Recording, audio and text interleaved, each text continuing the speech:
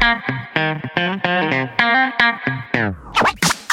are listening to You've Got 5 Options show, where every week Marta and Anna abandon their 5 children, 2 partners, and 1 cat to make a show especially for you. An artist, a challenge, a bullshit, a wisdom, and a surprise. Tune in and feel the magic of 5.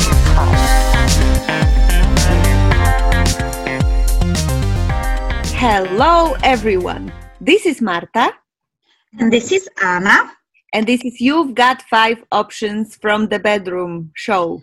Yes, from the Bedroom show, exactly, Marta. And we are now in the second part of our program, 5 important questions about coronavirus. We are attempting to answer, and the program has 2 parts, so we are giving really long answers, I guess.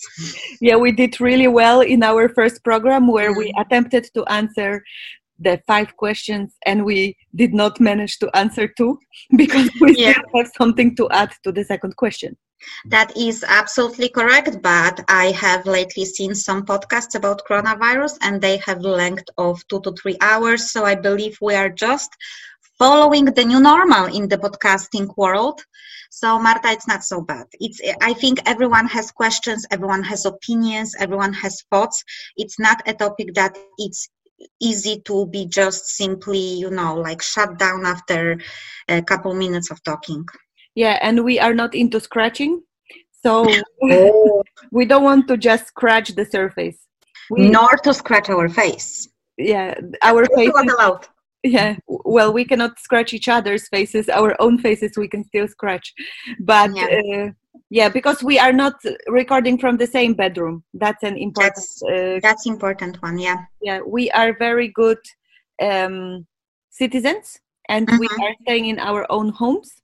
Yes. So therefore, the quality of the recording is of a questionable matter, and except of being a good citizen, I also cannot afford any fine at this moment of my financial life. So I will obey because I don't have money to pay. That was not supposed to rhyme. Hey, that's a good slogan. That's a good slogan. I think many people, more and more people, the longer the lockdown, the more people will be having that as their ultimate truth. Yeah, true. I totally agree. Yeah. Yet again, I just wanted to say one thing. We have been locked down for 3 weeks now. We are slightly getting crazy on some level. So we do apologize if we have any weird comments, if we are laughing on inappropriate places. And we still love humans and humanity. We want everyone to survive this, honestly. We are just slightly, getting crazy lockdown at home. Yes, Marta, what are the inappropriate places you think? I don't know, but I had an impression that in our previous show we were just laughing a lot at the beginning. And maybe it's a severe situation that requires more seriousness, which is currently unavailable for us. I don't know what you are drinking down there in your mug, but it's working. I think it's water. But Marta, last time I checked, sense of humor was still legal. So we, I think, can laugh. And I believe that, there are different responses to stress and anxiety and lockdown. Some people cope with it by panicking, others by spending their time looking at the windows and photographing strangers and then calling on them to the police. And others are laughing. So I believe that everything is allowed in the times we live in. Well, absolutely not everything is allowed. Absolutely many things are forbidden. It's quite opposite, I know. It was very, I'm not proud of myself. Very wrong answer. No, it sucks. That sucked. You are right. No, but what I would say that I believe that people are going crazy, slowly, some faster, some slower. And I think before we will pick up the topic of the 5 questions that I'm sure everyone is dying, of course, figuratively, for us to answer. Yeah, hello, lockdown. I think it's important to acknowledge that some people really struggle, and even if we make fun of it, that probably is our mechanism of coping with the situation.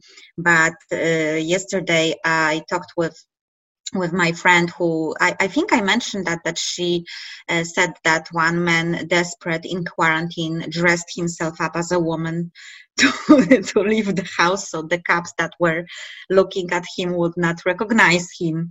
And there are other people who are wearing dinosaurs costumes and are going out on the streets. I saw that. Then again, I talked today with other friend that I have, and she's one of those extrovert types, Marta, which you will know very well because you are also an extrovert. And she's like, I'm sorry, I'm in depression. And I actually offered her to have a phone call or a Zoom or a Facebook conference like I have with some other people, including you. So, we can grab a drink and just talk and pretend we are out or whatever. And she said that she is really in a bad mood and maybe in a week. And that was shocking to me because I have never, ever heard her refusing drink in my life. So I can definitely acknowledge that some people take it worse than others. And some people are actually in quite difficult emotional and mental condition. So even if we are laughing, it doesn't mean that we are making fun of those people. It means that we are coping with the situation like that. And I don't believe anyone should be surprised if you have ever heard any of our podcast. Well, I do have to admit that I have had a few days of this poor mental and emotional condition due to my extrovertism being attacked. Mm-hmm. Attacked, no, it's not the right word. My extrovertism being put in prison. Oh, that's it. Yeah. And now I'm checking. Put in prison. I think if we will rhyme a little bit more, we can really make a Corona song. Yeah, and now I'm checking if it's possible for me to convert into an introvert. Hey, I almost have like an awesome poem, or the ryming. Yeah, I have to write it down afterwards. So I'm checking now if it's possible to become an introvert. If it's a matter of conversion, like into another, religion or into another file type. Maybe it's possible. Exactly, Marta. Some people are changing gods. Why can't you just change who you are? Yes. No, I'll let you know later on how it went. I'm pretty much sure, but I have noticed that extroverts are coping way worse than introverts, which should not be any big news or a surprise. I'm an introvert. Plus, I was on maternity leave I am still on maternity leave. For me, there is not much change. But people who are very active, who travel a lot, who go out a lot, who have a lot of activities or hobbies or, things, and now being suddenly locked in the house. Or who have a lot of kids and are suddenly locked in the house. Yes, I think this is even tough for introverts, to be honest. So here, I also saw somewhere like a meme. If we will see more children being born after 9 months, trust me, those will be all firstborns. Wow, true. Because no one who is locked with children will make a baby now. It will only be the firstborns, because I think you have a walking and talking reminder on why not to maybe have more children. Yeah. So we'll see about that. It's gonna be interesting what's gonna happen in 9 months. Well, yes. They said that for couples, but that was not taken under consideration how many children they already have. Mm-hmm. That it will be either a divorce or a new baby born. So I think those are really valid prognosis. I think I don't know if this was just more like a sensational funny news, but apparently the divorce rate in China jumped drastically after the lockdown was over. Yeah. So I guess for many people this could also be just like realization that I have nothing in common with that person that I am with, and I can only tolerate them because we see each other 4 hours a day. So but I think some relations will get stronger out of it as well. Yeah, like always, there is always this kind of crisis situation. It always goes, two ways, right? Yeah. There is always a chance for something better or something worse coming out of it. But I have an impression that we have been not answering any questions for quite a while. And we answered all the unnecessary questions or all the new questions. Yeah. So just for those of you who haven't had the amazing, fantastic opportunity to hear our first part yet. In the first part, we have answered the question, what's up with the corona numbers? That was a very deep discussion with the conclusion that nothing is up, everything is up, and no one knows what's up with the numbers. So it's very important to treat them with a grain of salt and being open and taking a few steps back and knowing that it's simply not yet determined what really are the numbers. And then we very deeply went into the question, why do we then put the world on a lockdown? And with that question, we will continue. We will also take the question this time, what is the most frightening thing about the virus? And why does media show the disease as so deadly?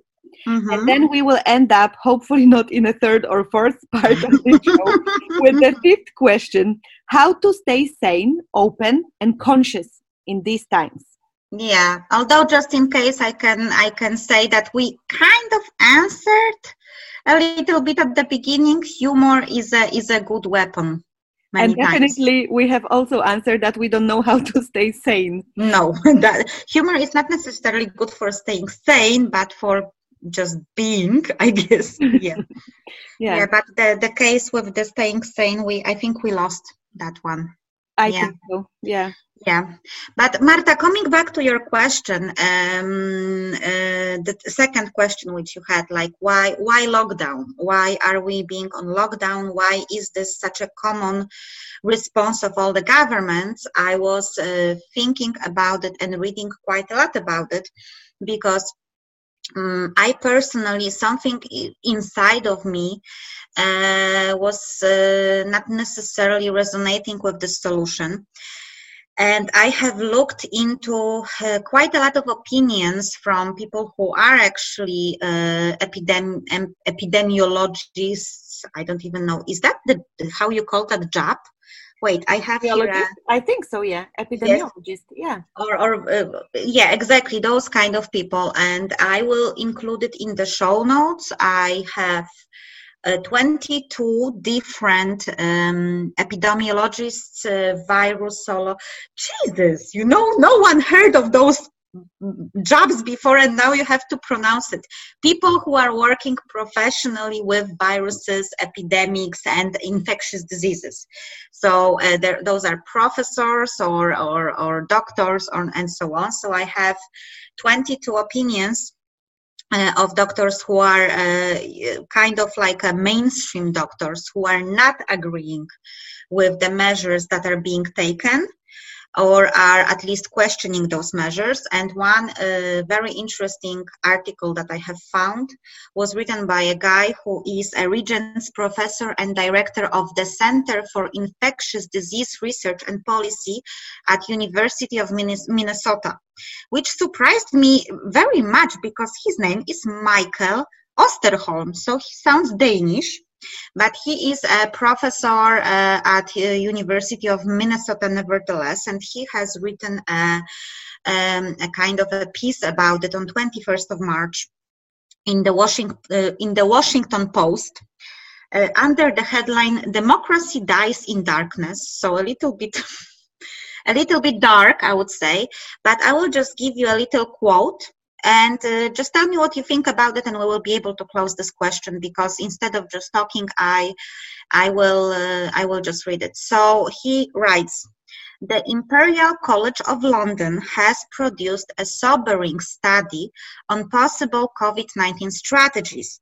3 scenarios compare the outcomes of flattening the curve: mitigation, suppression, long-term quarantine, and letting the virus takes its natural course, doing nothing. And then modeling the levels of disease and death for each course. So he basically comes up with 3 scenarios. One is flattening the curve. Then there is the suppression, which is long-term quarantine, and then just pretty much letting the virus takes its natural course and doing nothing. The stark takeaway, significantly reducing the number of serious illnesses and deaths, would require a near total lockdown until an effective vaccine is available, probably at least 18 months from now. So consider this effect on shutting down offices, schools, transportation systems, restaurants, hotels, stores, theaters, concert halls, sporting events and other venues indefinitely, and leaving all of their workers unemployed and on the public dole. The likely result would not just be a depression, but a complete economical breakdown with countless permanently lost jobs long before a vaccine is ready or natural immunity takes hold. We can't have everyone stay home and still produce and distribute the basic needs to sustain life and fight the disease. We are in uncharted territory, but the best alternative will probably entail letting those of low risk for serious disease continue to work, keep business and manufacturing operating, and run society, while at the same time advising higher risk individuals to protect themselves through physical distancing and ramping up our healthcare capacity as aggressively as possible. With this battle plan, we could gradually build up immunity without destroying the financial structure on which our lives are based. So that was quite interesting for me, because actually at one point I was sure that there is only one solution, and that's lockdown. But apparently there are 3 official solutions, which is flattening the curve mitigation, suppression, and, just letting the virus run loose. And, his explanation, actually not his explanation, the fact that the Imperial College of London made the predictions, and I think they used the mathematic models and stuff, and they have counted or predicted, although we have to be always, cautious about predictions, that we would actually have to lock down for 18 months until the vaccine is ready. That, wow, that's quite tough. And I'm not sure if we could do that. So what the guy who is an expert in the field proposes instead is to basically run the society as it goes, protect the elderly, and aggressively ramp up our health systems instead of stopping the economy altogether. So all the money that actually would now go for, let's say, us and our benefits or compensations for losing jobs should actually go directly into building more hospitals, buying more equipment, and ramping up the healthcare. That's an opinion. Yeah, that's an opinion. What I will tell you is that I see only one gap in this one, and it is one resource that we cannot ramp up quickly on, and that's qualified doctors and nurses. That's not something that we can ramp up quickly on. The physical things, the spaces for the hospitals, the beds, we can produce that stuff. However, there is this one thing that is not easy to ramp up on, and that's humans who are capable of taking care of severely sick people. So I see only this one thing, to be honest, as a question, to how could we do that? Maybe not a gap, but like a real question. How could we do that? Is that really possible? Can we really ramp up in there? I don't know that. And else, I will tell you that to me it sounds very reasonable. And I have also been doing a lot of research and checking a lot of different sources and talking to a lot of different people, because I could not understand what's happening in the world right now.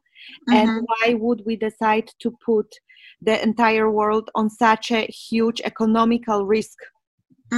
Like, is there really no other solution? So I was researching that quite a lot, and to me this kind of approach sounds reasonable.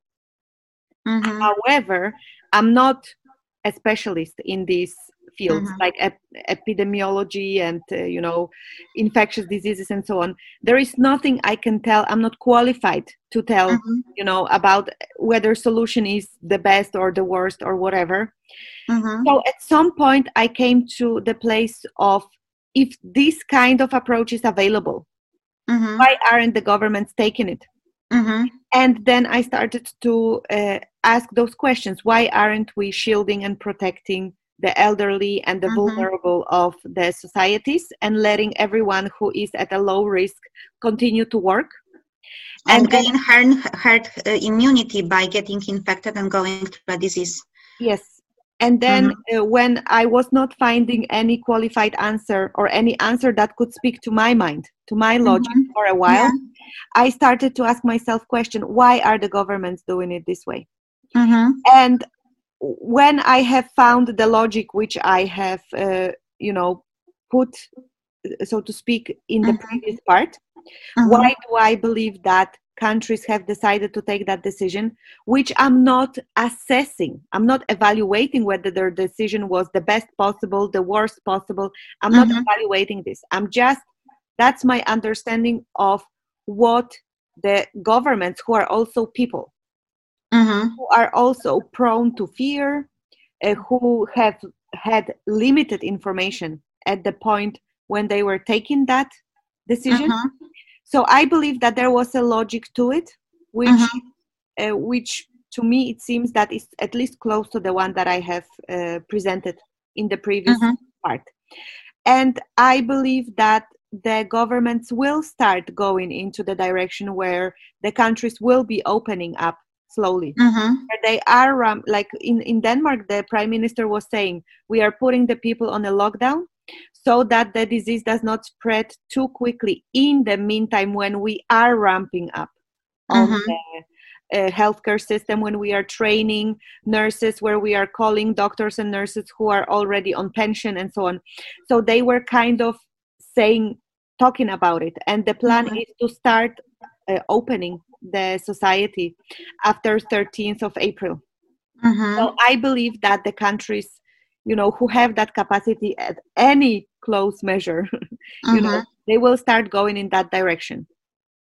Yeah, although I was always like kind of laughing in my head, only because I have a really sick sense of humor, is why are we calling nurses that were on pension when those are people in the risk group to go back and work with the disease on a daily basis? And also the doctors, it's like the big movement, the heroes, the doctors, the nurses who are 68 and older, which basically is the people that should, be isolated, are going there, breathing, leaking, I don't know, whatever, the virus in hospitals 24/7. Unexplainable. If I would be the government, I would say thank you so very much for this wonderful gesture, but you guys, you stay at home. You don't come back. You are the one who are in risk. So there is a lot of weird, things like, why would you put the risk group in a center of epidemics, like. And it's a good question, and I think that it's also a perfect exhibit of how difficult and complex this kind of decisions are, and how difficult and complex it would be to try to separate, because there will always be additional factors or lack of information that is in place. Do we feel satisfied now? I guess so. That question? Okay. I think that for anyone who's interested, we will include in show notes, I will include the links to those articles that are presenting so far 22 alternative advices by an actual experts who are believing that this solution is not the optimal solution. So people can also just be informed and read and make up their own mind about it. Yeah. Okay, good, because we are almost halfway in the second episode, so going strong. Very strong. But maybe some of the questions will be short questions, like, for example, how to stay sane. We obviously have no idea about that. However, okay, what is the most frightening thing about the virus? And we have talked about it to some degree already. However, let's still touch upon that to summarize. So at some point, and this is developing for me all the time, and you know, I have never seen in my life my own opinion, my own state of mind, my own perspective changing so much from one week to another, like in those times. And I think that's happening for many people. Our reality changed from one week to another significantly. So I think many people are facing this kind of situation where our perspective, our information, our opinion changes on something from one week to another. At some point, I made a post in my normal, regular Facebook profile. I went with my children to a forest, and there was a funny, I don't even know what you call it, a sculpture made of wood that looked like a monster. And I took a picture with my children, and then I don't know even why, I guess my own considerations in my own head, I made a post slightly, I thought was humorous, asking who's the real monster these days.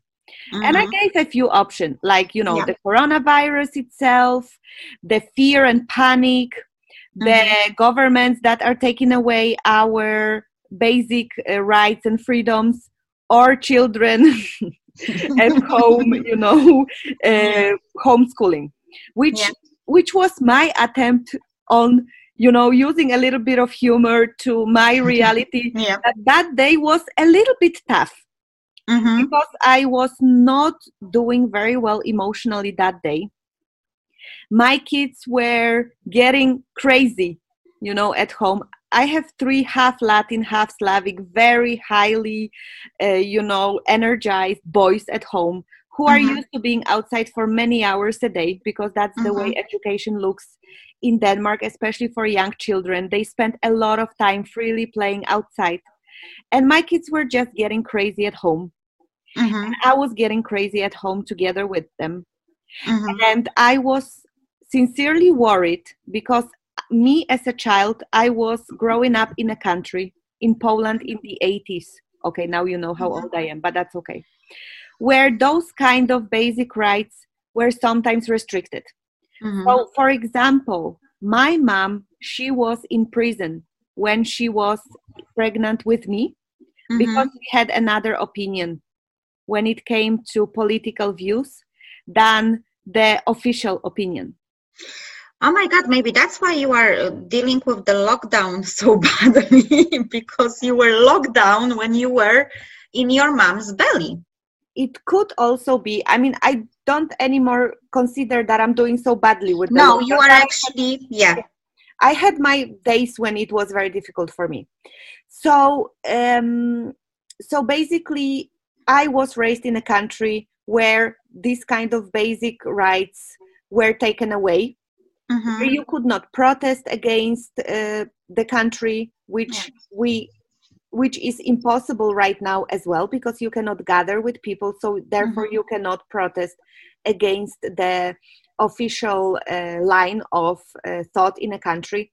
And as much as there is a big part of me that trusts that the government, at least here in Denmark where I live, has taken this kind of decision, taking under consideration what they believed was the best course of action. It does seem to me like they are looking into the best interest of the whole country, the whole population in Denmark, and so on. There is a big part of me that really, really trusts that. There is as well a part of me that knows how this kind of laws can be used against people. Because the laws that were introduced in Poland, they were also showed as the laws who are helping people to be protected. Yes. against some sort of an enemy. Mm-hmm. In that case, of course, the enemy is the coronavirus.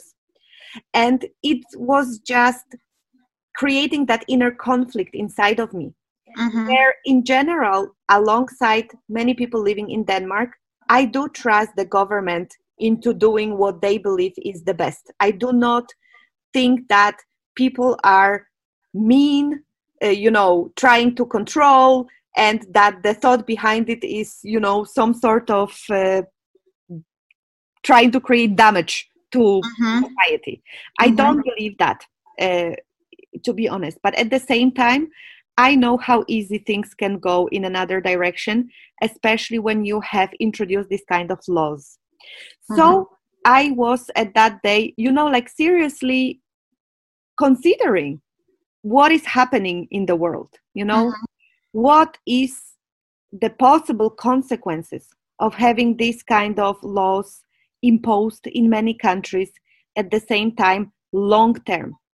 I'm not talking about short term necessarily, but long term. If we can put majority of the world on a lockdown from 1 week to another, we currently 3 billion of people. Yeah, we can issue laws where people cannot leave their own houses, where police can enter to the house and put you in prison when they think that you, for example, may have infected someone. A very difficult thing to prove, a very easy thing to manipulate and put people in prison. And and maybe it is a little bit, weird for me to go into this kind of thoughts. However, please, our listeners, do take under consideration that it is a reality where I was raised in, where people were put in prison for things that were against anything that sometimes we would officially consider as a thing to put someone to prison just because they had another opinion or expressed that opinion. And they could be put in prison for that. And forcing people to take vaccination, that's also, I know that there is a huge worldwide dilemma when it comes to whether you take vaccinations or not, and whether you are an anti-vaxxer, which is a very pejorative way of calling people who with a different view on vaccinations. And it's a very difficult, very, very difficult, very, very complex situation where there is not a straightforward answer that you can just give, and definitely not the answer that everyone would agree to, because the opinions are so very opposite here. Yeah. So I just made this kind of post simply because of what was going on in my own head. In no way I wanted to actually give a statement that I think that governments are actually, evil or doing something wrong, or even by putting it into the same kind of line of questioning as children who are put at home. Are they the monster, right? Yeah. And there was quite a big response to that post of many people who were having this kind of reaction as if I was making a statement that that what kind of rights are taken away from us, and I am really really considering here what's the biggest consequences in the long term for the decisions that are taken right now, because coronavirus can end up being yet another virus that has taken some lives, like many other viruses. And many other diseases. Yeah, many other viruses and many other diseases. And it can cause an economic breakdown in the world. The possible consequences are many people losing their income, losing their food, losing their houses. And that's very viable, scenarios for many people, many people who are not allowed to run their businesses, who are fired from their jobs, are facing this kind of scenario already now. Yeah, that's people correct. Are running out of money, especially those who were already living from one salary to another salary and struggling to even, make the ends meet. They are already facing that scenario. So what really is, the most dangerous here in this situation?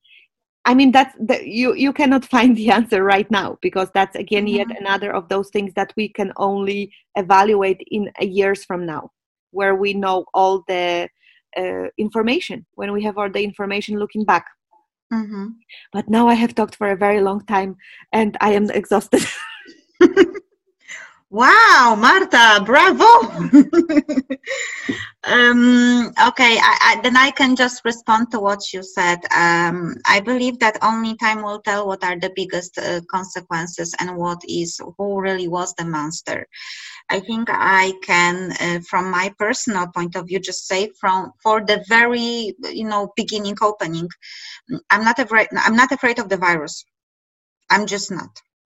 Maybe because I'm 38 and I'm of a good health. Maybe because I look at the statistics and I'm still not alarmed. And I see what is the category of people taking in consideration their age, health condition, and so on, who are actually affected by this.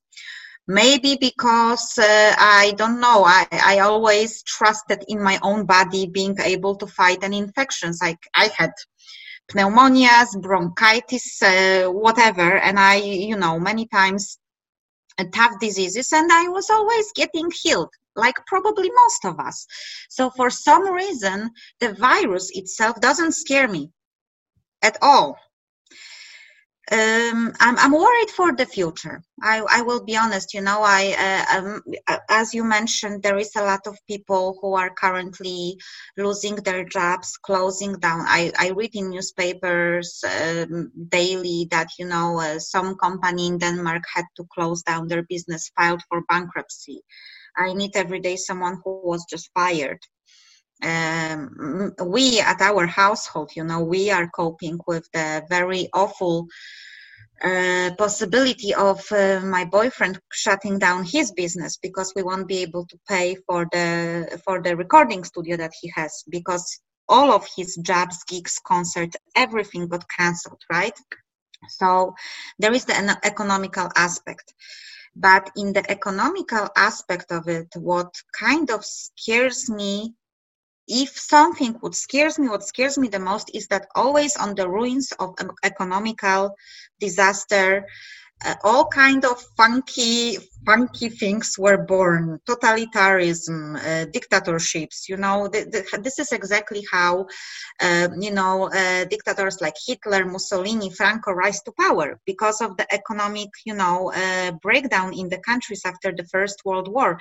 And it's not, I'm not comparing this at all. I'm just showing a certain historical pattern. When countries are in shock, there is even a book about this, the shock doctrine. When there is some kind of a disaster, natural disaster could be, or any kind of economical crash, there is a lot of radical ideas that are rising up, and it's very easy to take over people who are shocked and who are more thinking less rationally, because they are, oh my God, that was sound from me. I'm sorry. I didn't hear anything. You did. Okay, sorry. Then sorry. Well, there are notifications flying around here. So basically, that's what worries me, because this is like the soil on which historically, I'm talking now about the historical let's say proofs that we have, wherever there is a chaos, wherever there is a crisis, wherever there is a situation that affects people and they cannot think rationally, some kind of hideous things are growing out of it, right? So that is one thing. And the second thing is the division between people.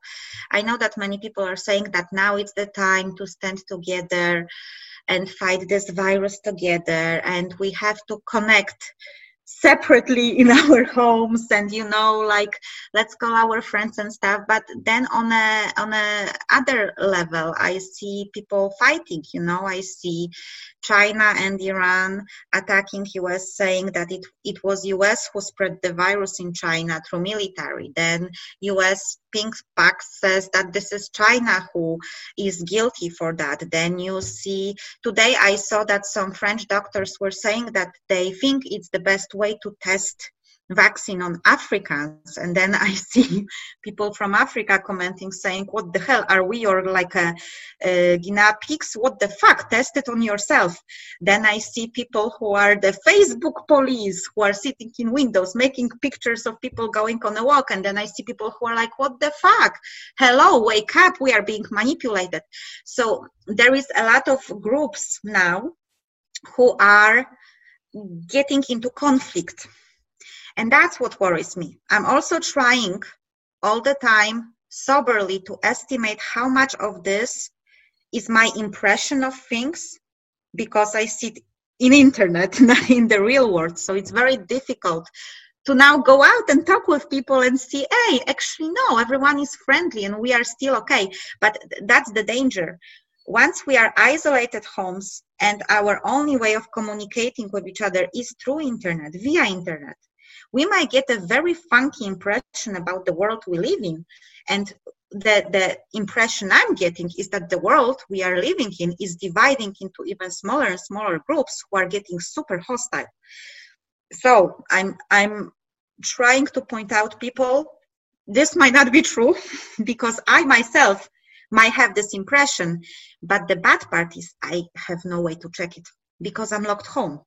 So, once you will let yourself flow in this narrative and you will read those things, it's like, you will be convinced that in 2 months we will have a third world war because China and US will start to attack each other. Or you will have a feeling that someone will photograph you and call on you on police because Facebook police, you know what I mean. So I don't know how much this is generated because of the circumstances, or how much is that the truth. So I would say those are my two biggest concerns, and if so, the monsters that I'm afraid of, the conflict and division between certain groups of people, and the fact that on chaotic economical breakdowns, dictators and the worst things in history were rising. Those are two things that for the future I will keep my eye on. Well, one thing that came to my mind was that if the lockdown continues, it will be difficult to have a war because people separated in their own houses couldn't fight that much, especially if they could only go two at the same time. We will send robots, or actually we will throw COVID-20 and then catch COVID-21. And, there is, of course, the theory that this is a man-made virus. So, maybe there is for every year there is a virus, and then for every year there is a vaccine. So, we have to take all of this in consideration. And I know that for many people thinking about those things, it's extremely uncomfortable because I don't want to live in a world when I cannot trust the government. I don't want to live in a world where I cannot trust people. I want to live in a world where everything is okay and, love and compassion and humanity wins. But I am somehow, my personality or character is a bit of a skeptic and a cynic. So I actually observe those things and I worry. But I know that for some people, this is a huge shock that things might go that way because the generation that went, for instance, through dictatorship and war in Europe is already 80. Actually, those are the guys who are passing away now. So we as generation, we don't really have this memory. We don't remember. History repeats itself, but we don't have that memories. So for us, this is a new thing. And we can read about it in the history book or watch a documentary about how dictators are rising to power and say, this will never happen again. And then it happens again. And I think that this is what people mean by history repeats itself, because generations, to the second generation after the one that experienced that, loses the memory of what happened. Wow, interesting theory.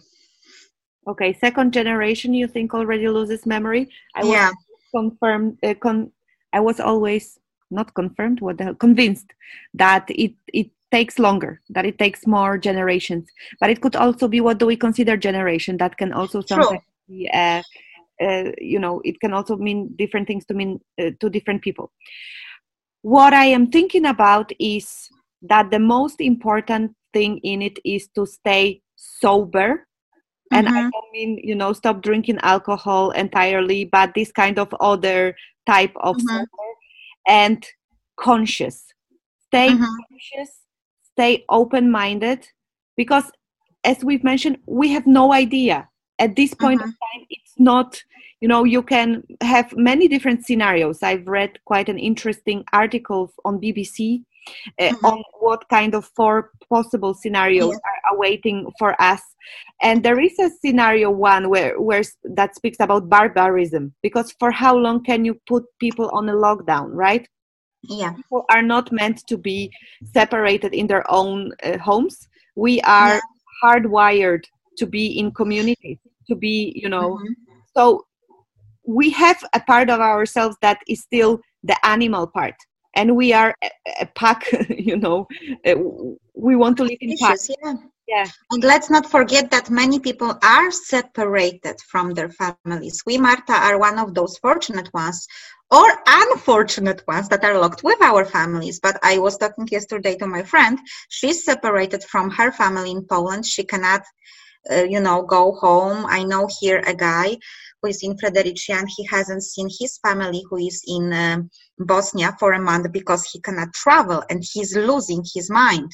So we also have to remember that there are people who are going through a complete nightmare because they are separated from the people they love the most. Yeah. So basically, keep your eyes open, and it's not about becoming obsessive, because whether you are becoming obsessive on coronavirus itself, getting completely scared and panicked about the disease, checking the numbers every hour and so on. Yeah, or if you are becoming obsessive or dark-sided about possible, complete economic disaster, or whether it is about possible,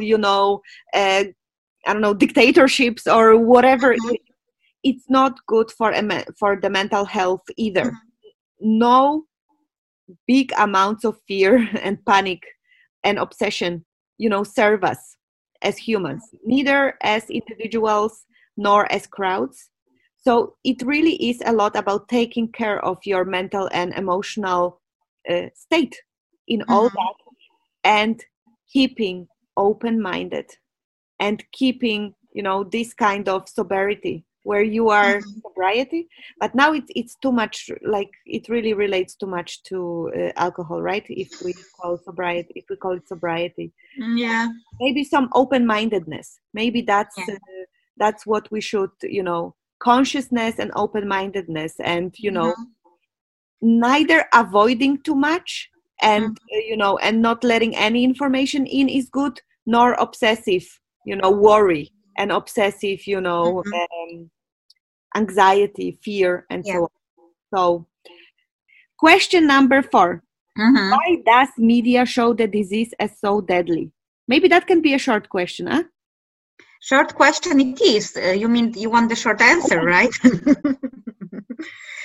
I was thinking about the same. Of course, we have to remember that there is this very nice saying, and I don't remember who was the author. It was one of the media, I think it was a Fox director. By the way, I think he went down for sexual assault. I think he said that people don't want to be informed.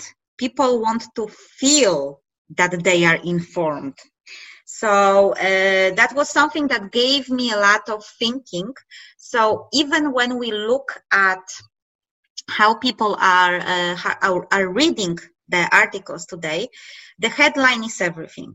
Many people are reading only the headline, and they are jumping then into the comment section to give their opinion. So let's start by saying that headline is in these times everything. So headlines have to be attractive for people to click on, right? And we know why media and newspapers needs those headlines to be clicked, because they make money on the traffic, be it on internet when they have advertisers, or being on TV or on YouTube right now, because most of it goes also to YouTube when you are making a lot of money on advertising as well. So more people read, more money is being made. That's how media always worked. So I believe that I've noticed definitely that many times we have a title that says something like killer virus or coronavirus, our ultimate enemy, or you have a headline, I don't know, 12-year-old girl dies on coronavirus, and that's the headline, right? You read that and you can go bonkers, like, oh my god, this is this big enemy, coronavirus will attack me from the bushes, from the air, whatever. Or, oh my god, children are dying now. When you will click on that article and you will read through, you will discover that this is just basically some speculations. For instance, the case of children dying are still extremely rare, but that will make the headline, because one 12-year-old girl died and they cannot give any background information because they don't have it. So they have a sentence from a family member who says she was healthy, we don't think she had no problem, we think she had no health problems. But then people read through, if they read through, and then they are, looking at it and they are like, okay, so actually we don't know what happened. But many people will only stop at the headline or will just click it, browse through, and will get an opinion. So yeah, it can be all about the money. Click me, please. Yeah, so I was thinking about it because I found myself having a lot of this kind of very panic-producing, fear-producing headlines in my own feed when I was looking for information on Google. Yeah. And then checking the official versions, mm-hmm. not confirming this kind of approach, not this kind of level of fear. I mean, yeah. It does not seem that the virus is deadly compared to many other viruses. Mm-hmm. Actually, few of the viruses that are common in the world that are so not deadly. So, I mean, okay, we were talking malaria, Ebola, influenza, I don't know, virus, pneumonia, pneumonia based on virus, that can also be based on bacteria. I mean, I'm not a specialist here, so I'm not going to be attempting, doing a lot of that. And I was like, how come media is not taking the higher road here to try to inform the society as good as possible, to be as thorough in the research, as thorough in information as possible? How is it possible that in the times when we are going through such a big crisis, because no matter if it's a crisis considered for the virus or considered for the economy or considered for, whatever huge global impact we are seeing right now, the media really is breaking the reason why they even exist. And these kind of stories where there is a footage given, let's say from, I think you've mentioned about this situation where there was a footage from New York City. Yeah, that was actually, I checked it, it was CBS. CBS showed the news coverage exactly from New York City. Yeah, continue. That was in reality from Italy? Yeah, that was discovered to be from Italy.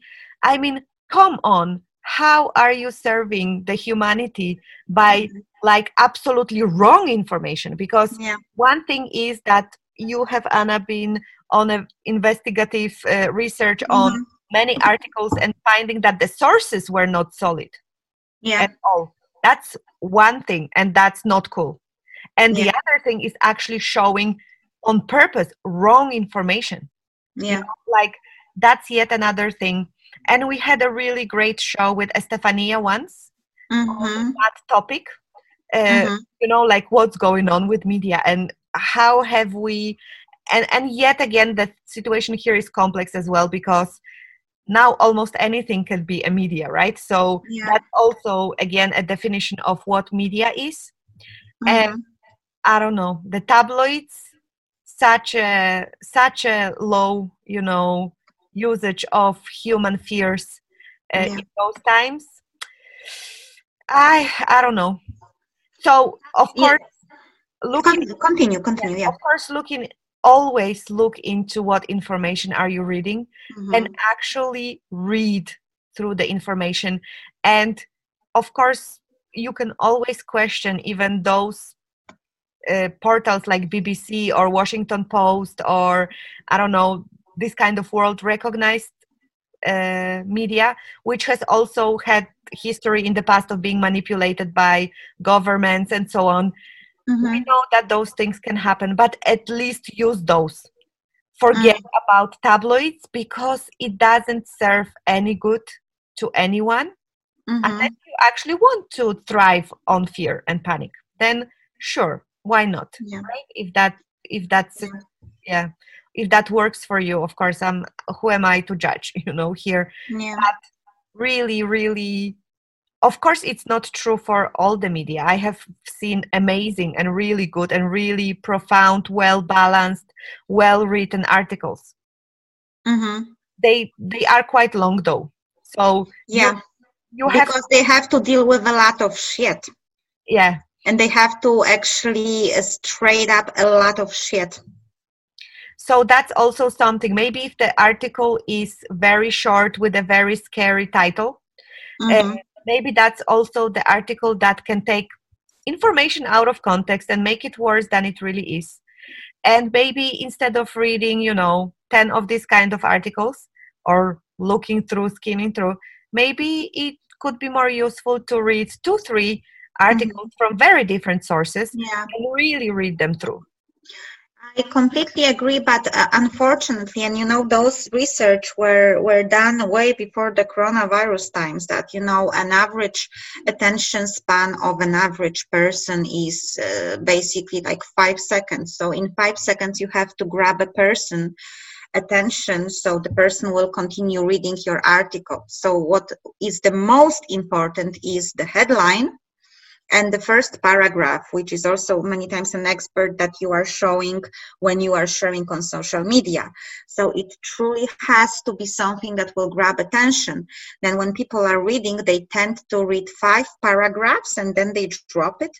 And I don't know if you noticed, but all of those articles that are very fear-mongering and very panicky, they are short. They have 4 to 5 paragraphs, so they are having the perfect formula for someone to actually continue reading. And then it's that's the very sad reality. And I actually am interested in journalism, and always wanted to be a journalist. And way before coronavirus, there was a lot of violations of mainstream media as to how they are presenting certain situations, also using footage from like for instance, one of the examples, the wars in Iraq, Afghanistan, new bombings, they are showing the same footage from 3 years ago from other location, just to make that feeling of be very afraid the bombs are dropping. And they are many times being actually called off, and then they are quickly apologizing and taking the material down. But the damage is done, because many times the apology or the straight up we were wrong does not get to that many people, because that's not clickbait. Clickbait was that, I don't know, the bomb has fallen somewhere, or coronavirus is killing children now, no one is safe. I swear to God, I have seen a headline like this, and I checked, and it was referring to, I think, 3 children. We are talking about a disease that apparently 3 billion of us is exposed to, because 3 billion of us is under lockdown, and we are talking about exemptions of very unfortunate exemptions. And I'm saying this as a mother. It's horrible to hear something like this, but it's an exemption nevertheless. But the title is Coronavirus is Killing Children Now. Wanted to ask, do we have something else to sum up of why do media, or certain media, because that's not necessarily everything, make the virus look so deadly, or do we have something else to add? Well, there is, of course, another theory, which is maybe not that popular, because I think that the whole mechanism of clickbait, we all know this mechanism, and many times we forget about it, but we know it exists. We know that media are making money of clickbaits. We know all of that. We have websites dedicated to checking the fake news, false news, and so on, right? Well, the other thing is that media was always a main tool of propaganda used by many governments throughout the history. Especially the history that is recorded. This is how governments were spreading their propaganda through. This is something that was used, let's say, by many. We know actually the master of propaganda, which was Goebbels. So basically, through using media as a propaganda tool, in Germany, effectively, it was possible to alienate the entire Jewish society there before they were actually, sent to concentration camps. It's called social debt. Jews had no rights, and it was gradually happening, right? It was happening on a span of almost 10 years. First, they were taken rights off, then they couldn't do this, they couldn't do that. And in the same time, media, meaning newspapers at that times, were producing more and more press describing Jews in this or other ways. And then at the end of the day, no one cared, because people got so used to this information that they dehumanized that group. That's just an example, because of course, especially that we are from Poland, we have it on the history classes, how Goebbels used media as his propaganda tool. But that's always used, especially public media, because let's not forget that we have two groups here. We have the public media and we have the private media. So public media is the main TV channel. In Denmark, it's DR1, DR2, the DR TV, right? In Poland, we have TVP. TVP sounds quite weird. So basically, and those are sponsored from our taxes. This is where our abonnement or subscription money go, and they depend on the government, basically. So this is we could say government dependent media. Then we have a private media who are many times run by people who are very, very rich and have their own interests. So, here we have quite big, I would say, possibilities for the abuse, right? And then we have independent media, which are done by 2-3 dudes somewhere, sponsored by their subscribers, but that doesn't have the reach. And now when we have also, by reach, I mean it doesn't get to that many people, because you have to really search for those. Because now in times of Google and Facebook knows best what's best for you to read.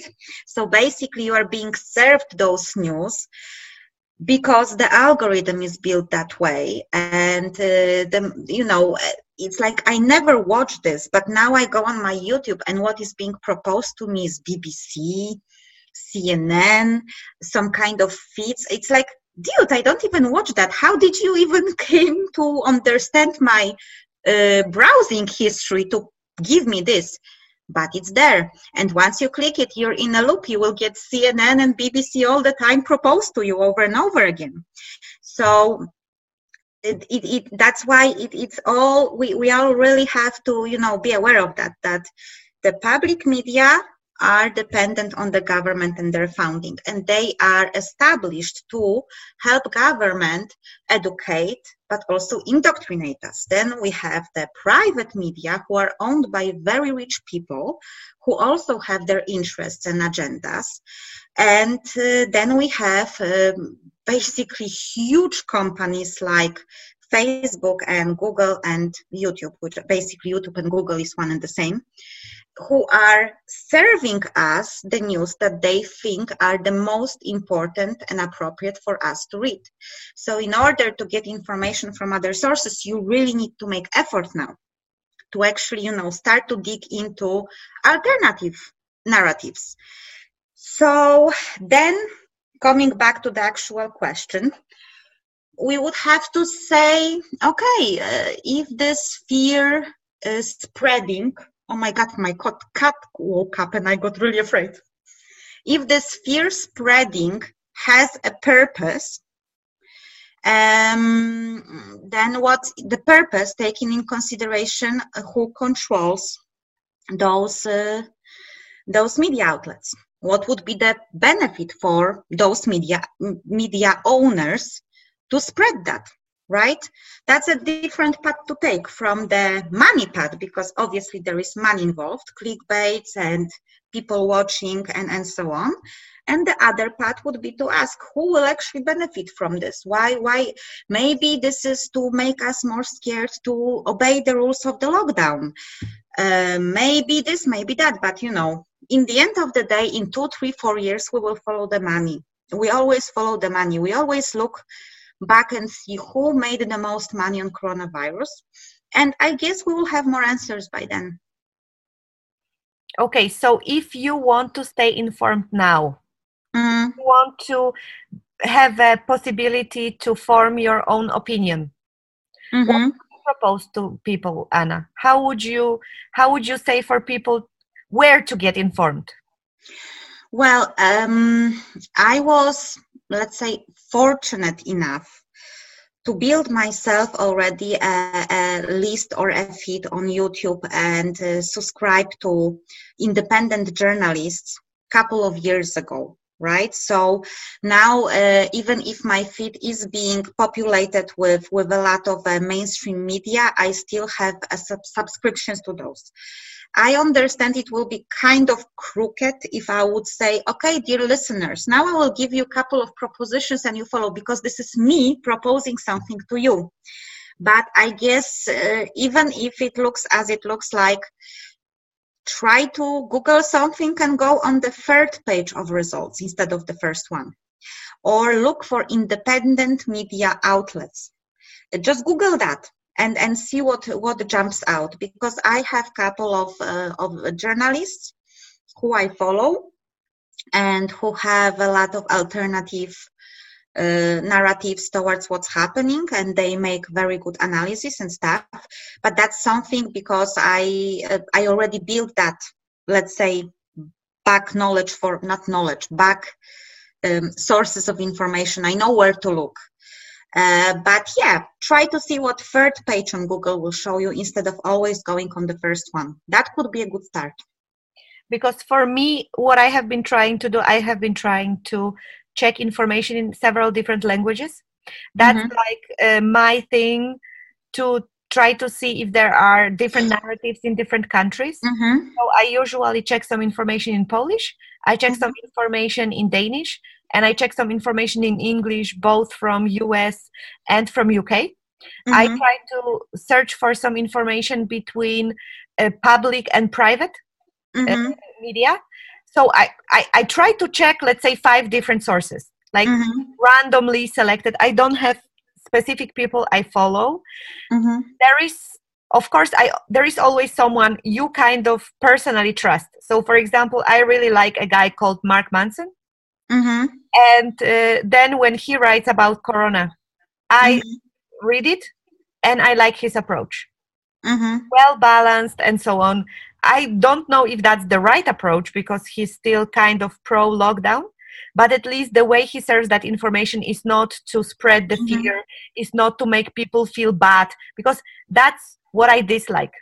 If obviously the purpose of something that is written is to make people go into fear, is to feed off people's fears. That's what I dislike personally. So I'm looking for information that is obviously written as objective as possible, information that is taken under consideration several different sources, and those sources are given in that article and so on. So I'm looking for something like that. So for sure, that's also subjective because that responds to my life, right? That responds to what I'm looking for. However, I always check both independent and public and private and in different languages. So that's my way to kind of, to kind of find my perspective, because I believe that by checking on several different perspectives, you can open up. You can open to your own perspective. If you just follow one narrative, you are staying in just one narrative. And there is not just one truth, right? Truth is relevant. Yeah, truth is relevant, of course. And also relative. And also there is a problem with facts. Yeah, that's true. In history, facts, which should be something that everyone agrees to, changing significantly, because we are evolving and our knowledge is evolving.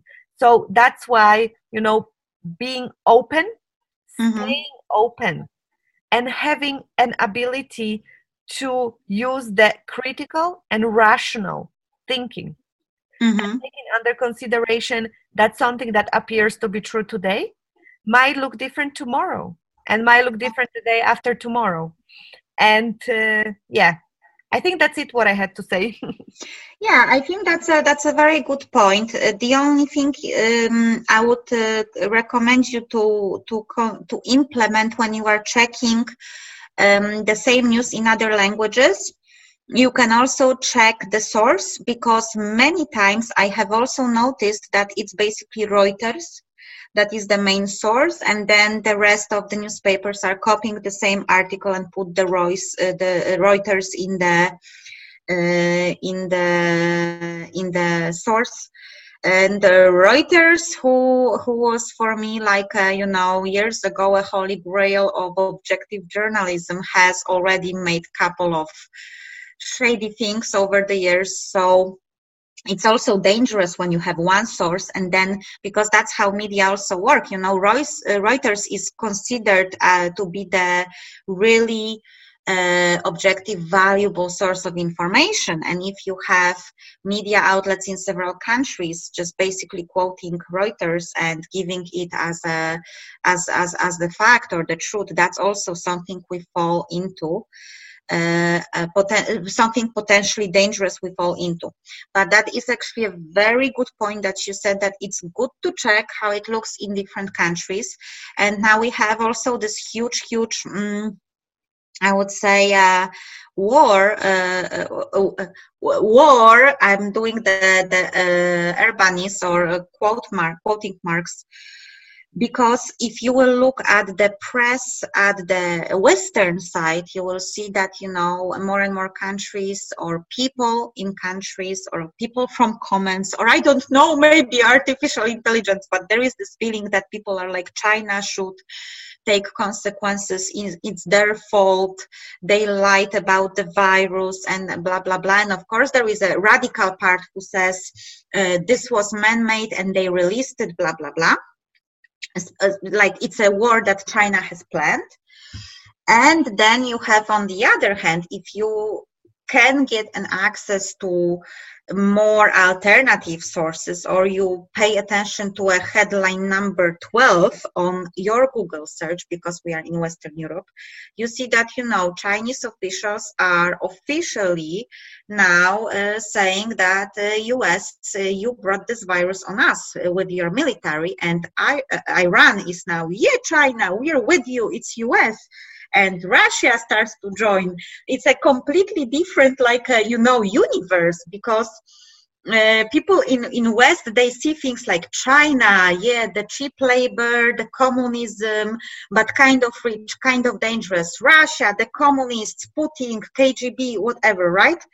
That's what we see. Those people in those countries sees us in a different way. So basically, looking at different countries and what they are publishing as articles, you can see huge difference on what is really going on. So that was a very good tip that you gave, that, check in different countries in different languages what's going on, because you might be super surprised I didn't mean to use super surprise, but you know what I mean. You might be like, whoa, really? Now What? I read that I cannot read Chinese. Yeah, me too. Honestly, me too. And I cannot read Russian because those are different, completely different alphabets. And that's a pity because, of course, you can use Google Translate, but it's Google Translate, right? So this is a time when I would really like to, have a direct access to those internets and the press and everything, because I believe we would discover a completely different world out there. And that's actually quite funny in all of this, not funny in a haha way, but it's unbelievable that you might sit in Russia and you might have a completely different narrative about the whole situation. You might actually, maybe there is no fear from virus. I don't even know if Russia is on a lockdown. I haven't checked, to be honest, Russia. Yeah.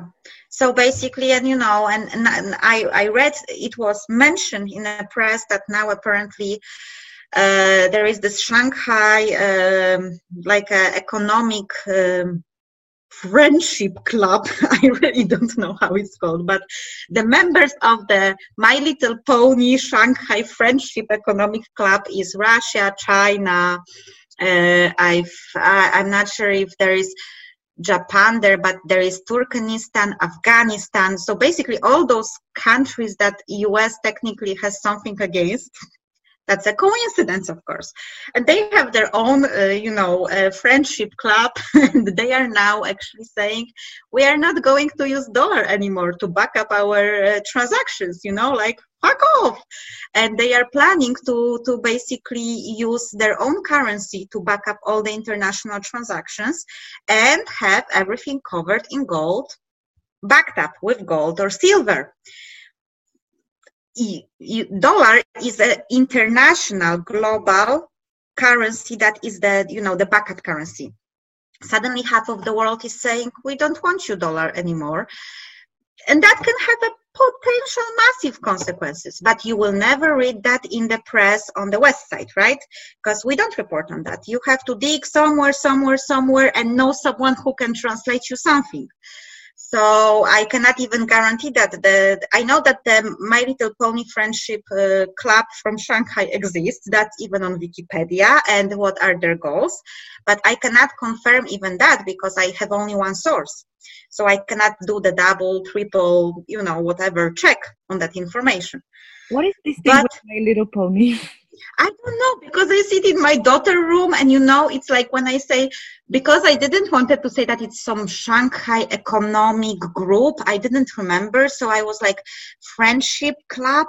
And then I sit in my daughter's room and I see My Little Pony book and that's the friendship club. So I don't know why I made this connection. And I think it sounds cute. Yeah, but because you repeated that several times, I started to worry that maybe some people that don't necessarily know you very well could think potentially. That's an effect of the lockdown as well. And please mind where I'm recording. I'm recording in a teenage girl room. So yeah, and there was a lot of My Little Pony shit going on here for the years. For the past years, so that's why. But but yeah, so I also find it very curious that we basically only rely on the press from the country we're in, the international media, and we think CNN and BBC, that's all, and the US. We have, I have no access to, I don't read anything from Africa, anything from South America, not to mention I don't know the language, or from China or from Russia. God knows what is the reality there. It's actually quite interesting. It also helps you to get some perspective, maybe this is only here in our head, Yeah. Well, luckily I have friends all over the world. Mm-hmm. So I do have a possibility to, at least from time to time, to check some of the things that they are sharing from different countries, including Africa, including South America. I do not have, however, probably too many friends from China that I could read about. So that could be interesting. I also don't have any friends in Russia. Surprise, surprise. Maybe it was time to actually get friendly with Russia. We do have some Russian friends, so that could, but anyway, that's another possible solution. If you do have friends from like very different countries, from very different cultures than the Western culture, that are in those countries, by the way. But at least, you are more linked because you have a family, right? Still in that country. So you don't necessarily need to live there. You have a pretty good idea of what's going on in Poland, right? Even if you don't live in Poland, right? I think so, although that's some scary shit, if I'm to be honest, if I'm to believe. And I have to say that my main source of information, if there would be any, because I try not to talk about politics with my Polish friends for a simple reason. I've heard this is a topic that you don't mention unless you want to fight. So I'm just not asking my friends, but my mom watches the public TV. And I think we both know that there is a certain problem with the public TV in Poland, since we have the ruling government. And the things she's getting there are quite cosmic.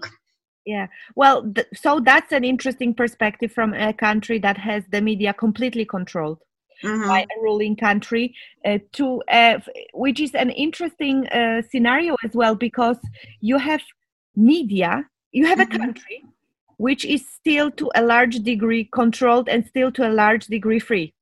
So you have private sector media that are freely showing a completely different scenario on many different things than the public media. I think in Poland we can see it so clearly. It's a very, very interesting scenario that we have in the country. So still that was a good point, how to stay informed and how to be able to obtain access to several different perspectives, because it's always good to have more than one perspective, more than one narrative, for your own ability to keep open. Talk to your friends from different countries. But also be aware, because if it's my mom that you try to talk with, you probably won't get the right information. Yeah, but also, of course, something very important to mention, never base your opinion on opinion of one person, right? So it's more like a way to stay open. And also still knowing that's a perspective from one person, yet it's an interesting perspective if you compare it with other perspectives. True. Okay, are we now done with this short question that was supposed to take 10 minutes and took 40? Yeah, I think we have exhausted it. I would just like to mention that if any of our listeners have any follow-up questions, we still have our website, which is fully functional operation. By the way, it's a new website. In all this madness, I forgot to tell people that we have a new website. Like, we redesigned it and it's completely different, and it looks different, and I hope it's more functional and user-friendly. So you can always go there and just approach us directly, send us a message, or you can even write a comment under the podcast episode, because every podcast episode is also on our website. So if you have any questions, any opinions, just shoot. We have nothing else to do. Just don't shoot us. Don't shoot us. We still want to live a little bit longer. We have children to raise. Yes. So, please don't shoot us. Okay. Let's move on to the question number 5. How to stay sane, open, and conscious in these times. And actually, we did discuss quite a lot about the sanity, which is questionable on our own behalf. Yeah, let's face it. Which is, I think we exhibited quite a big openness through our discussions. And I think, especially when it comes to information, we gave many different possibilities and options and things to consider if you want to stay open. However, let's get into it. How are we taking care of ourselves in these times? So now we are living through something quite out of ordinary, being locked down in our own homes. you have mentioned that your reality hasn't changed much because you were at home anyway on maternity leave with a baby. So basically, I guess that's quite understandable. There is not a huge change in your circumstances. However, you totally. Go on. did mention that still some of those things that are happening in the world are a pretty big concern for you. So how are you taking care of your mental health, your sanity, and so on in those times? Well, of course, one of the things which we also discussed privately is me trying to, in any way, at least open the gates of not Bill Gates gates, but open the gates of possibilities of what is happening, and to do it for other people. So basically, I would love people to, first of all, not to panic that much and be more conscious and aware of what is happening. So I had this, I would say, a dream of mine that I can do something about it. But for the time being, I don't really think I can be that effective with my preaching. And maybe that's a good thing. So what basically keeps me sane, and this is, as you mentioned very well, I am on maternity leave, plus I'm an introvert. People, this is for me like this is nothing for me. The isolation, the lockdown, I'm with my family. I'm doing really fine from this point of view. So I don't have to struggle with those things. What I do have to, let's say, struggle with is, yes, my general concern on where this world is going through and my financial situation, which I will be honest is gravely affected for the time being because my boyfriend, he's an entrepreneur and a music producer, and basically he has no work because of the lockdown. So to keep myself sane, I just turned to my greatest passion, which is writing. And I think writing, because I'm writing a short story, which is fictional. I had the lockdown diary for some time. I was having that. Sometimes I still write something, but after some time I realized that I'm still a mother of a 9-month-old baby, and I have a daughter, and I simply don't have that much time to write. So now I'm writing a short fictional story where I can basically probably release all that, worry and tension that I have towards the future of the world and convey it into a fictional story. And that is something I was always doing in my life to basically to cope with problems. I was writing. So I guess many people have those things, those hobbies, or those things they feel really well when they are really good when they are doing it, that have some kind of cathartic what? Effect, exactly. Thank you, Marta, on them. So basically, this is what I have turned to. And hopefully, maybe because of, some stroke of luck, I will maybe be able to, get some donations after I'll publish this, because I don't plan to sell my story or to, sell it per, like a book, but, I want to make it available for people to read, and maybe if someone likes it, he will be able to donate something. That's one creative way of trying to get some additional income in the house, right? And the second thing I'm doing, I just simply, I have to be honest that I kind of like 50% of the time, I don't remember about the coronavirus. It's especially when I'm outside. And I think I also told you that yesterday. When I'm outside, not in a group of 10 people, I would like to just say, just alone or with my family. And, I look around and I see that the nature is coming back to life and the birds are singing. It's very easy to forget that we are fighting the deadly virus. It's like the world is as it is. The spring is coming. It gives you some sort of a soothing, therapeutical feeling. I don't know if it's like this is the actual reality.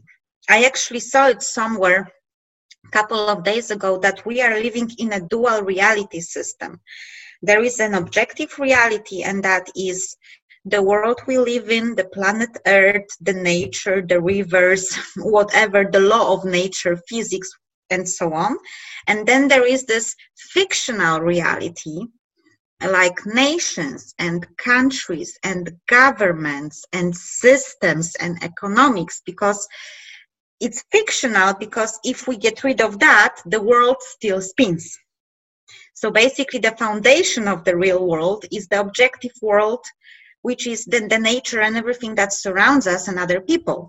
But the fictional reality is everything we as humans created. And the funny thing is the rest of the nature doesn't participate in our so-called delusion, right? Because the animals, they don't know what currency is. The trees don't know what is the government. The river doesn't care about the taxes. This is all our own common delusion of what's important in this life. And I really like that, I really like that approach, because it allowed me to keep myself more grounded and to be like, yeah, objective world is fine. We are fine for the time being. Life goes on. Actually, life blossoms right now. So maybe we are worrying, or I am worrying too much, because I'm worrying about the fictional, delusional hallucination that 7.8 billion humans have, instead of looking at trillions of billions of other little organisms here who are doing fine without our crazy ass ideas, right? So that somehow helps me when I observe the world and the natural world, when I disconnect from the internet. Then this allows me to do other things. Things like spending time with my family, making relentless fun. I think in my house, I am the troll. I am the one that is pissing off my child, not the other way around. I love to tease my older daughter, and I tease my boyfriend, and he teases us back. And only the 9-month-old, she is the only safe one in this vicious game of teasing and pranking, because she cannot get it yet. But I don't know, we have a sense of humor. Then we watch a movie. It's like we try to remember, we are here, a family, and let's enjoy ourselves, even if the situation is as it is. We will figure out eventually, how things will turn. So that is what helps me, definitely. And then in the worst moments, when I'm like, oh my God, can my worst ideas really happen?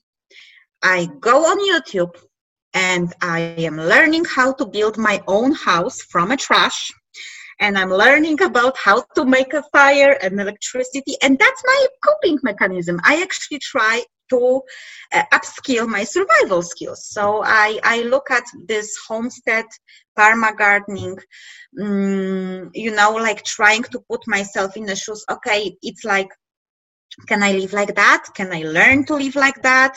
What would it take to build a house like that? There are many cheap solutions to it, and that suits my deepest fears, because then I don't feel so, how to call it, vulnerable, because I perceive my personal vulnerability in the situation because I'm so connected to the system.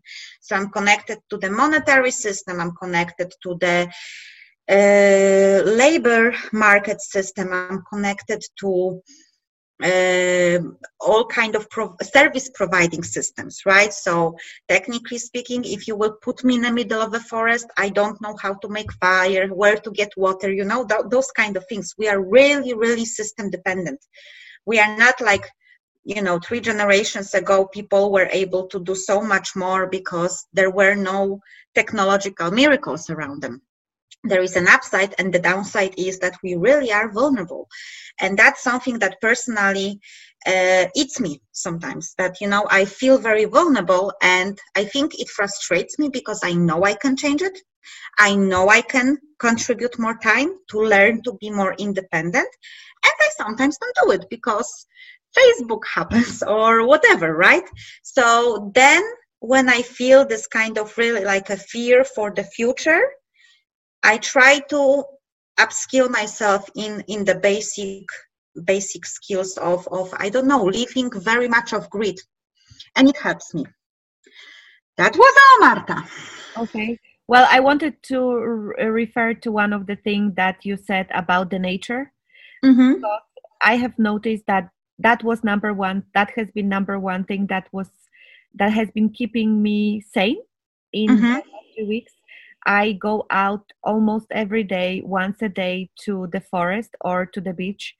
And that was also the thing that has been making me extremely,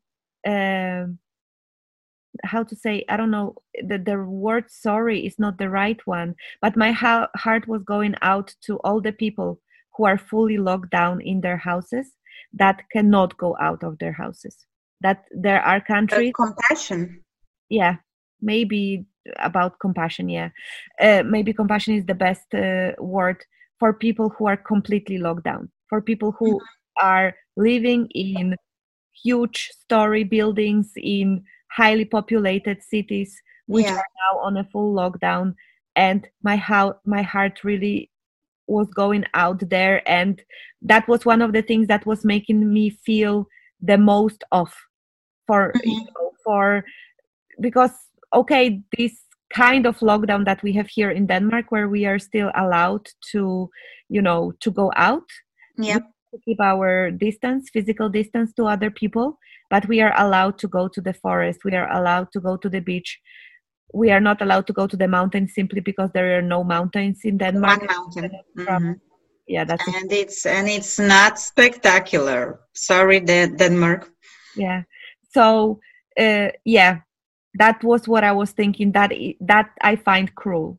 I find cruel the world where people cannot choose to live their own house and find the consolation in nature, and very difficult for me to find a justification for keeping that kind of high level of lockdown, even though I have an understanding for millions of people living on a small scale. Still, very difficult for me to absorb it. Very, very difficult for me personally to absorb it. So, yeah, number one thing for me to keep sane in all that is nature. I do have the same reflection that when I go out to nature, I actually feel connected, and I feel that there is another world than only this coronavirus lockdown pandemic world that is the only thing that is available right now, because you cannot meet with other people,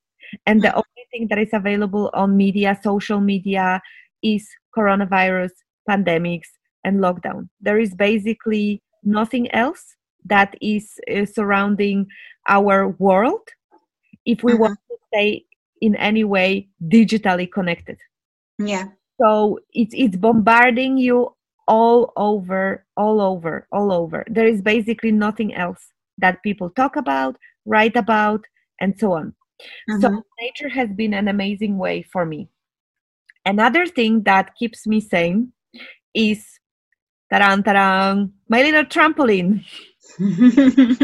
My husband and I, as soon as we heard about a possible lockdown, that we didn't know how much freedom there will still be to leave the house, having our 3 boys, that was our first purchase. It was not the toilet paper, it was a trampoline. And probably that was the wisest one. And as much as the kids use it as well, I think I am the most frequent user of the trampoline. Okay. I really find when these kind of low vibration emotions are present in my body, as frustration or some anger or some fear, I really go out to this trampoline and I put on some good music and I jump to move the energy, because there is limitation to how much I can go out to that forest, and I'm also still at least trying to keep my business afloat. and I'm also homeschooling the children. So there is a limit to, I need to find a way to find space for everything. Yeah, plus I've heard that the squirrels have called the police that you are spending too much time in their forest. So they are. Yeah, I think they have enough of us, those natural creatures. Yeah. So basically, having a possibility to move my body at home to some music that I like, it really helps me to move through those difficult emotions. Also, because I do have a disease that is connecting the emotional and physical realms very tightly, which is called fibromyalgia. And any emotional distress causes physical pain symptoms in me very quickly. And a possibility to move my body a little bit, because I also cannot move my body a lot, because that also worsens the physical symptoms. It helps me to stay healthy on that both emotional, mental, and physical level. So the thing that keeps me healthy, also when I need to release some frustration related to being bombarded by the word Polish version of Mami, Mamusiu, a million times an hour, is my little trampoline. It really, really helps me. So that's the number 2 thing that I use to stay sane. The third thing that I started to use is waking up before my family wakes up, because just as many of us have found ourselves in a situation where we are isolated in a sense of lonely, when we are living alone and we don't have enough human contact. I am locked down at home with 3 very active boys, and I struggle to find any time where I can have any loneliness. So basically, in order to be able to have any of that time, I need to wake up before my family, because kids who are used to spending so much time actively, suddenly having that activity reduced, they are not sleepy in the evening. So I lost my evenings due to coronavirus, due to the lockdown.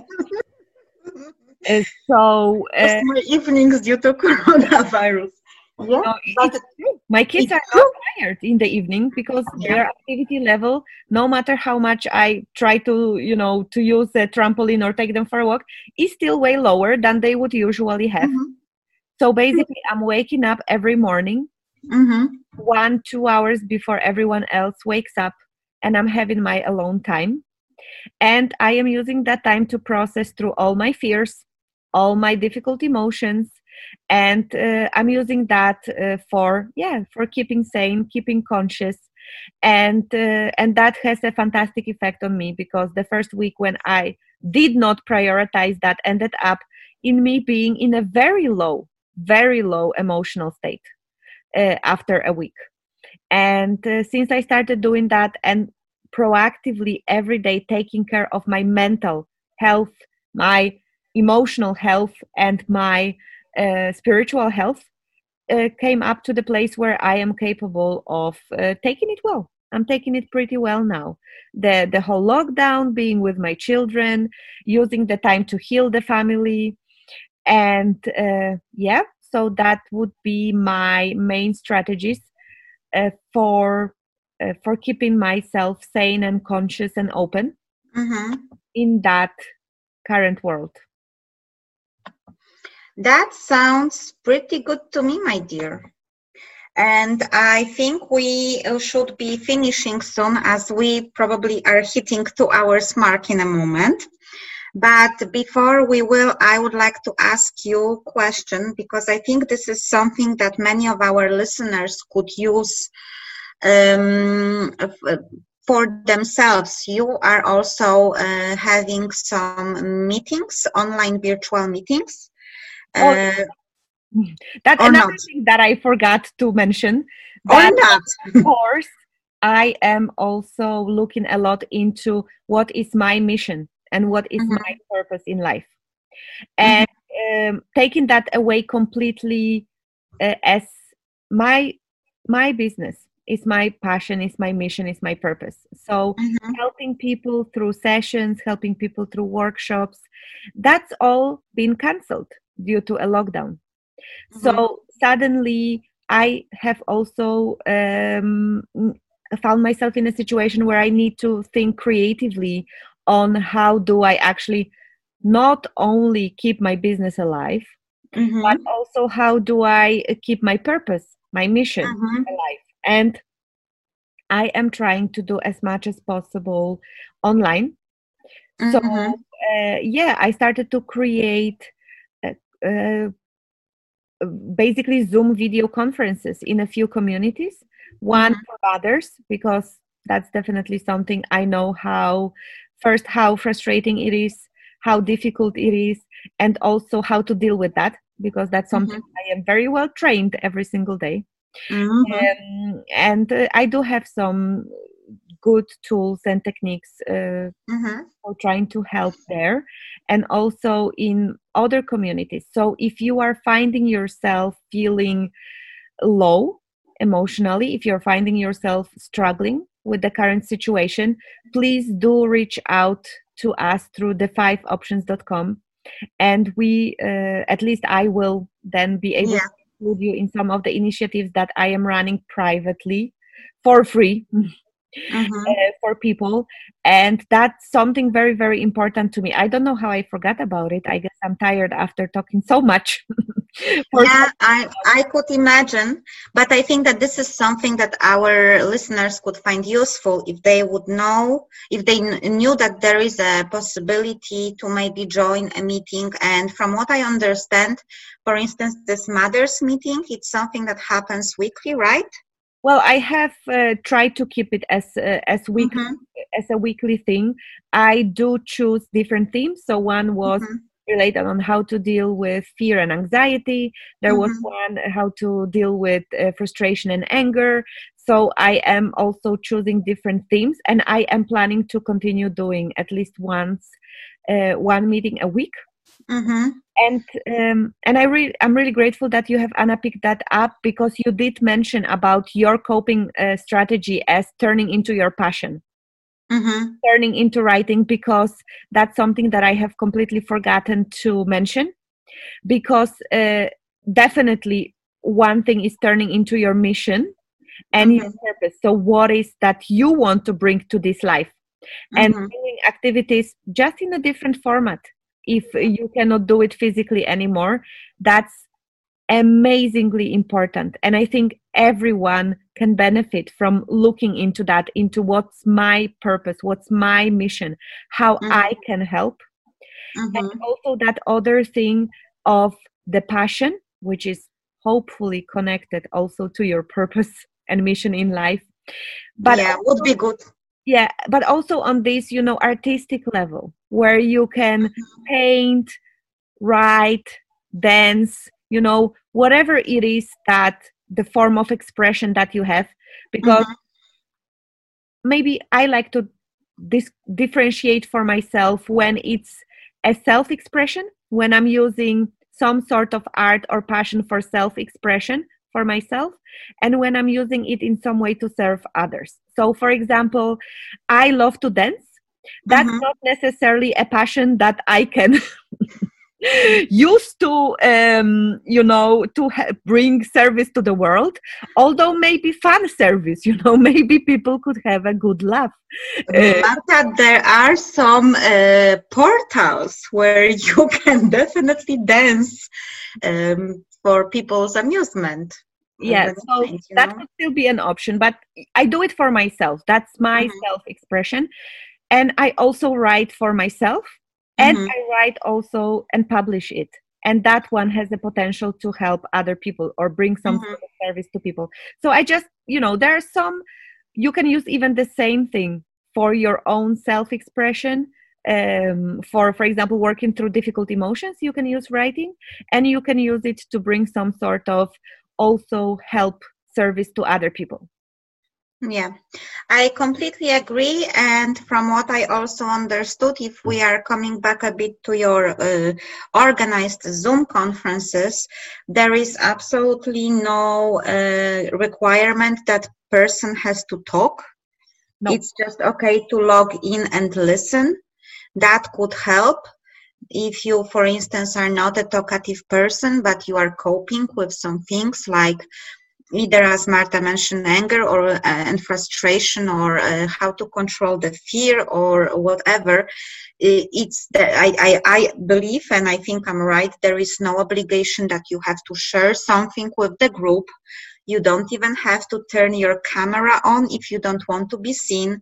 It's okay just to join and have your even microphone off and camera off and just to listen. Because I assume that if there are some listeners that are our listeners and they don't know us personally, it could be kind of weird maybe for some people to just join a kind of a intimate conference, with other people they don't know. So I think that this can be just something that you might want to listen to and feel better and hear other people and how they are coping with, let's say, negative emotions.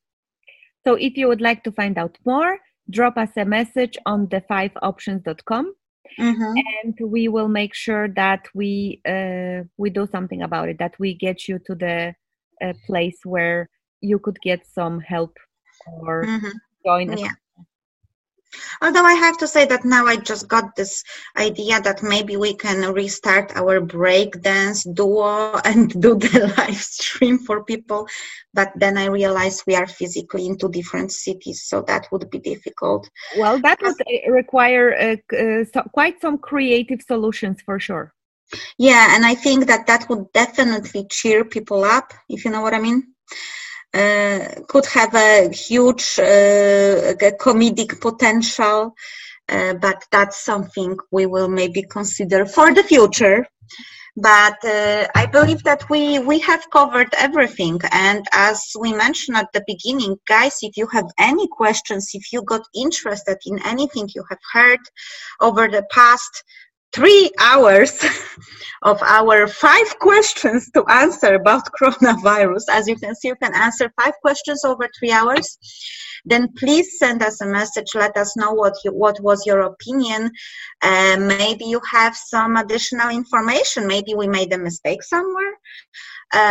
Or maybe we have made you think, or maybe we pissed you off. Whatever that is, we are waiting. We are, after all, locked down, so we are begging for contact. So, okay, that was too desperate. But I hope that we will get some messages. It would be nice to hear from our listeners. And yeah, I wish everyone happy Easter, happy lockdown. Yeah, well, since we might be releasing it as 3 different episodes, we don't know if it will not accidentally be post-Easter when people listen to that. But yeah, have a good Easter, whether this year or next year. And, stay sane, stay conscious, and stay open under those weird circumstances.